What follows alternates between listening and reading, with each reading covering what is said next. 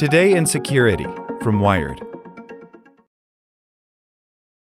The Russian government has banned more than 10,000 websites for content about the war in Ukraine since Moscow launched the full-scale invasion in February 2022.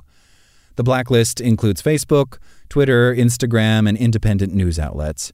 Over the past year, Russians living inside the country have turned to censorship circumvention tools, such as VPNs, to pierce through the information blockade.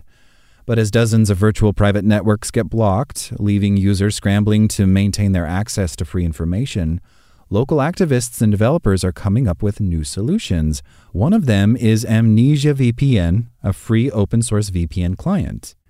We even did not advertise and promote it, and new users are still coming by the hundreds every day, says Maciej Banzejew, Amnezia VPN's founder. Unlike commercial VPNs that route users through company servers, which can be blocked, Amnezia VPN makes it simple for users to buy and set up their own servers.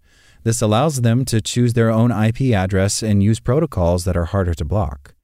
More than half of the commercial VPNs in Russia have been blocked because it's easy enough to block them. They do not block them by protocols but by IP addresses, says Banzejew. Amnezia is an order of magnitude more resilient than a typical commercial VPN. Amnezia VPN is similar to Outline, a free and open-source tool developed by Jigsaw, a subsidiary of Google. Amnezia was created in 2020 during a hackathon supported by Russian digital rights organization Roskomsvoboda. Even then, it was clear that things were moving towards stricter censorship, says Banzejew. Russian authorities have been attempting to control tools such as VPNs and anonymous proxy servers for years, including by introducing a law regulating these tools in 2017. Since Russia's invasion of Ukraine, however, the Kremlin has escalated its efforts to control information. Just days after Russian troops headed toward Kyiv, Ukraine's capital, Vladimir Putin signed legislation that criminalizes spreading fake information about the war with a penalty of up to 15 years in prison. Most independent news outlets are now blocked, with editors and journalists ending up in prison, leaving Russians with state propaganda.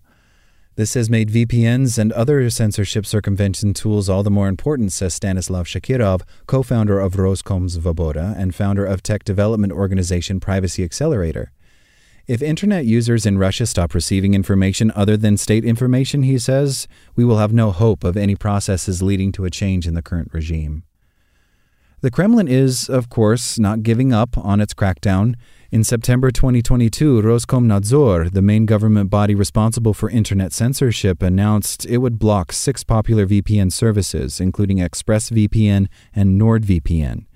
This was followed in March 2023 by announcements that VPNs refusing to provide data to domestic intelligence agencies would be blocked in Russia, as well as proposals to restrict anonymization tools such as virtual phone numbers.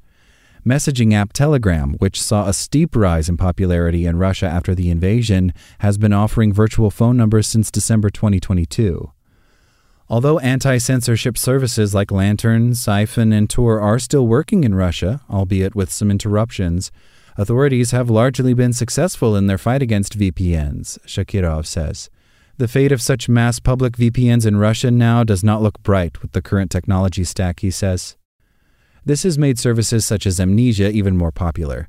It is unclear how many users the service has, since the organization doesn't have a way to monitor user numbers, Banzejew says. However, Amnezia offers a Telegram bot called Amnezia Free, which shares VPN configurations that help users access blocked platforms and news. It has almost 100,000 users. The bot is currently struggling with overload, and users are complaining about spotty service. Banzejew says the Amnezia team is working to add new servers on a limited budget, and that they are also working on a new version of the service. Amnezia is not only used in Russia, the service has spread to Turkmenistan, Iran, China, and other countries where users have been struggling with free access to the web. Anti-censorship solutions that are now being developed in Russia are not just relevant to Russian citizens. Tools that circumvent censorship are constantly being tested by users in different countries with repressive regimes, says Shakirov. Technology that is proven to work in one country is then adopted elsewhere. In this way, everything is perfected. In China, which is ahead of the world in blocking protocols, there is a constant game of cat and mouse, says Shakirov. In Russia, the same story awaits us. Like what you learned? Subscribe everywhere you listen to podcasts and get more security news at wired.com/security.